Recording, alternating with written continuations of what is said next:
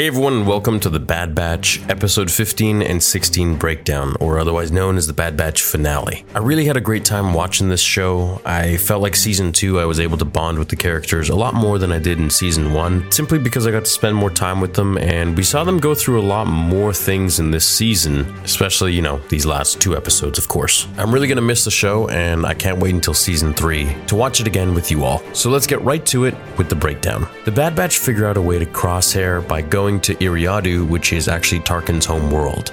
This is where they can put a homing beacon on Dr. Hemlock's ship, tracking him to wherever he goes, which is of course Mount Tantiss and Crosshair. Phee says goodbye to them, and she has a bit of a last-minute thing with Tech, telling him not to hang out with any pirates or, anything else. Basically saying, don't cheat on her. He's confused, and I think so is most of the audience, as I don't really remember them having much of a thing, other than Phee kind of coming on to him one-sided. But hey, it seems like he doesn't mind with that little smirk that he had when she walked away. So good for him. Dr. Hemlock lands on Eriadu to meet with Tarkin as we see him next to Krennic, which is awesome to see him in animated form. The Bad Batch arrive on Eriadu and they disrupt the feed, attaching themselves to the sky carts. Hemlock tells Tarkin and the Imperials that he is close to unlocking the cloning abilities of the Kaminoans, that it'll take time and resources as you cannot rush science. He tells them that he is to run tests on the clones. So first of all, it's evident that they're really trying to drive home the fact that cloning is a major thing in Star Wars, and we know it is. But with the possibilities of cloning being perfected, just like the Kaminoans had, or perhaps they were about to have some sort of a scientific revelation with cloning, is what I believe Dr. Hemlock and the Empire are trying to emulate here. And I think the whole idea of getting Omega back into their clutches so that they can persuade Nala Se to continue the scientific experiments is really just another way of them doing the Emperor's bidding by creating the perfect cloned vessel for him to transfer his essence into, or for him to create some sort of Snoke being if they're going to tie it into that. Now, the conversation about clones comes up once Hemlock talks about him running tests on the clones, and Tarkin finds the clones to be very unpredictable, that under Jedi leadership they adopted a concerning level of individuality, which is very clear that the Empire really doesn't want the clones to think for themselves. The topic of a clone uprising comes to the table, and Tarkin says if that happens, they will handle it, meaning they're going to terminate all the clones, which is already pretty much what they're doing. Now, in Legends, Palpatine wanted the stormtroopers instead of clones because he wanted a larger and vaster number of an army. But now, of course, we also see that the clones are becoming very autonomous and rebellious. I think a clone uprising will very much actually happen. I think they've been foreshadowing this all along for season 2, and it shows that the clones will have one last major fight against the Empire. Cody and Rex fighting together alongside one another would be very awesome to see. Tarkin turns to Commander Krennic and asks to be enlightened on Project Stardust, which of course is code word for the Death Star. This also means that Galen Erso is working for the Empire already in the creation of the Death Star, as we hear some Rogue One music, which was a really nice tie-in. We're moving along ahead in this episode, and Omega tags Hemlock's ship as Wrecker creates a distraction, and they run into Saw Gerrera. As they get out of there, in very hairy situations, they blast the stormtroopers. And I want to take your attention to the fact that they don't put their blasters to stun, rather they're full on just killing the stormtroopers, meaning they only care about their own clone brothers. Saw Gerrera ignites his bombs and the base is pretty smashed up, and Tarkin is very pissed. The sky rails stop due to the explosion creating an electrical short, stranding them in the sky like sitting ducks. This is where the end of episode 15 happens. The main thing I take away from this episode is how Hemlock is really selling the Kaminoans' cloning technologies for Tarkin. And it seems like Tarkin is, kind of upset that this costs so much money and is taking so much time. But it seems like Hemlock is actually speaking directly with the Emperor about this, as he says it's very important research and very important to the Emperor. For if they are successful, they'll be able to splice creatures and beings. So I think Palpatine wants to create, Snoke or other abominations that he can control with the Force, or, something nefarious. Let's jump right into episode 16. So Tech climbs up the tram into the sky and tries to reboot the terminal.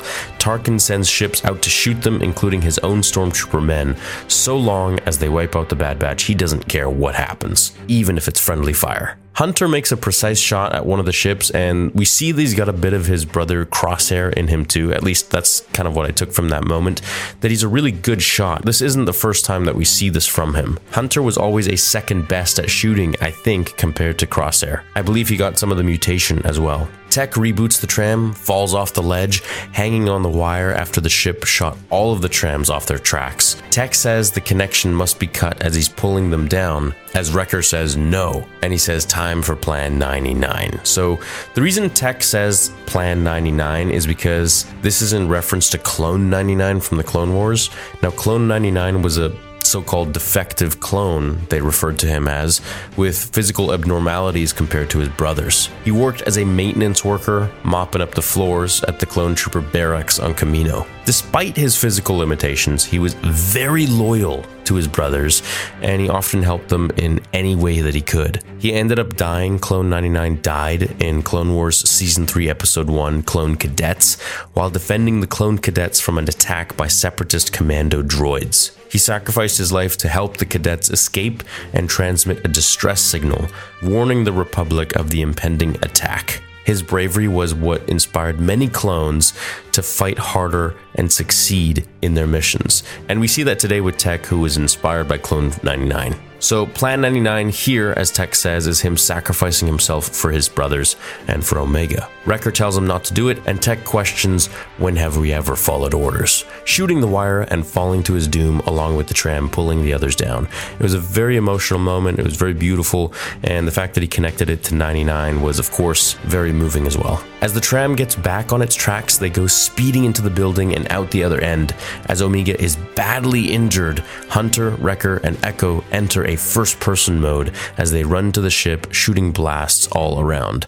This was pretty cool. It was like a video game. It was really awesome to see. Omega wakes up on Ord Mantell, Cid's bar, to get AZ, the medical droid, as she comes to terms with the loss of Tech. Hunter tells her that it's time to stop being soldiers and to just live a new life on Pabu, basically just retire and be normal people. This kind of seems weird to me since they still didn't save Crosshair, but maybe they're going to do that once they post up on Pabu or something, who knows. Cid gives a drink to Wrecker as she's quite nervous, and he asks, "What's wrong with you? What's going on?" And we find out, of course, the Empire is in the sky, sending out transports to drop Hemlock and clone commandos, where Echo tries to reach the boys, but the Empire jammed their comms. Cid reveals the truth, that she turned them in, as clone commandos come in and stun Wrecker, but to no effect, of course, due to his mutation of extreme strength, until a few more blasts eventually do the job. Hunter goes out to help his brother as he gets Omega to safety, but of course she disobeys his direct orders to leave and turns around and tries to save the day. Now, I want to mention that Cid's friend, or rather the dude in the pod race scene, was totally right about her. She ended up actually betraying them. I think Cid is such a well-written character to the point that we actually hate her so much. So they obviously did their job well, because I despise Cid. She's a backstabber. Hemlock gives Cid her reward for turning the Bad Batch in, and Hunter is forced to drop his blaster. Hemlock throws Tech's broken glasses at his feet, and it alludes to the fact that Tech is dead, but look, he could be alive. He had thrusters on his backpack, it seemed, and he could have also fallen into a body of water, perhaps. I don't think this is the last we see of Tech. He might show up at some point, maybe at the end of Season 3, who knows. Ord Mantell has people running for their lives as the Empire takes the streets with walkers and troops. The Empire's oppression is becoming very, very real. Omega ambushes them in the streets, and Hemlock tells her that Nala Se waits for her, the Kaminoan who cared for her on Kamino. She refuses to go with Hemlock when a clone commando drops down and stuns her anyways, taking her in. So now Omega and Crosshair are going to be on Mount Tantiss. Echo takes command of a walker, and Wrecker and Hunter use this to get out of there. Hunter promises to find her, and that's the last we see of him and the crew during the season. We switch to Mount Tantiss, where Omega is brought before Nala Se for the first time since Season 1, as Nala Se says nothing to her, just looks at her.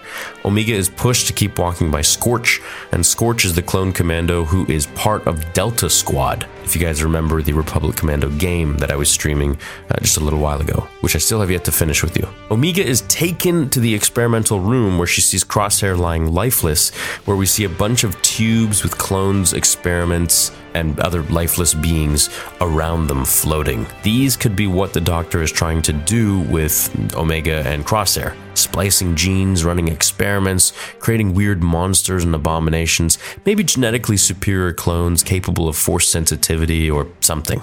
Of course, mutated clones like the Bad Batch are probably very important to the Doctor because he needs to run tests to see why are these guys so special? What happened genetically? The scientist walks up to Omega and finds it odd that she trusts Nala Se over her, dropping to her knees and taking her goggles off. She says they're sisters and the episode ends.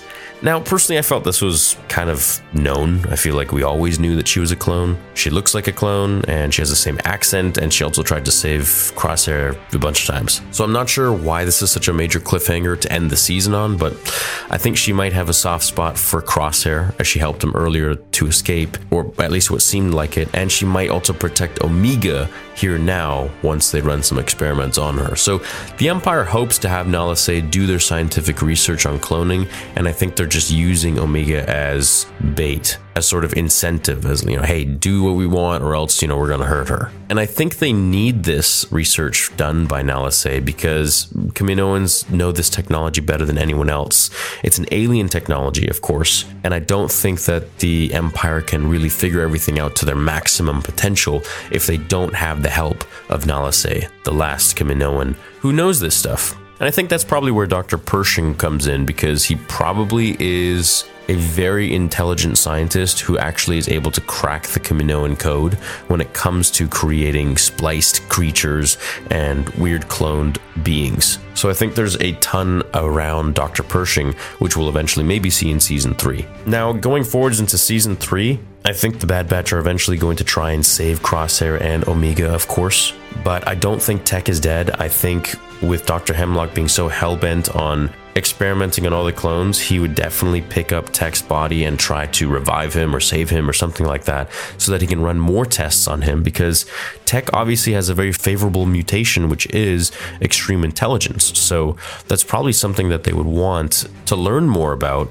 in their next batch of clones or whatever they're creating. So I don't think they want to wipe out all clones in general. I think just the ones who are soldiers for the Empire, but rather the clones that they're creating are clearly very important to them, as they wouldn't be spending so much money and time and resources on these scientific experiments if they weren't. Let me know what you guys thought about Season 2. I really enjoyed it. There were some moments which, of course, were a little bit boring, but there were moments which were, of course, really fun. And overall, I feel really connected with the characters. They're my friends now, just like the Clone Wars, and I can't wait to see more about their story in Season 3. Hope you enjoyed the watch parties with me. Now we get to focus on Mando entirely for the next 3 weeks. I love you all, and I'll catch you in the next episode. Until then, remember, the Force will be with you always.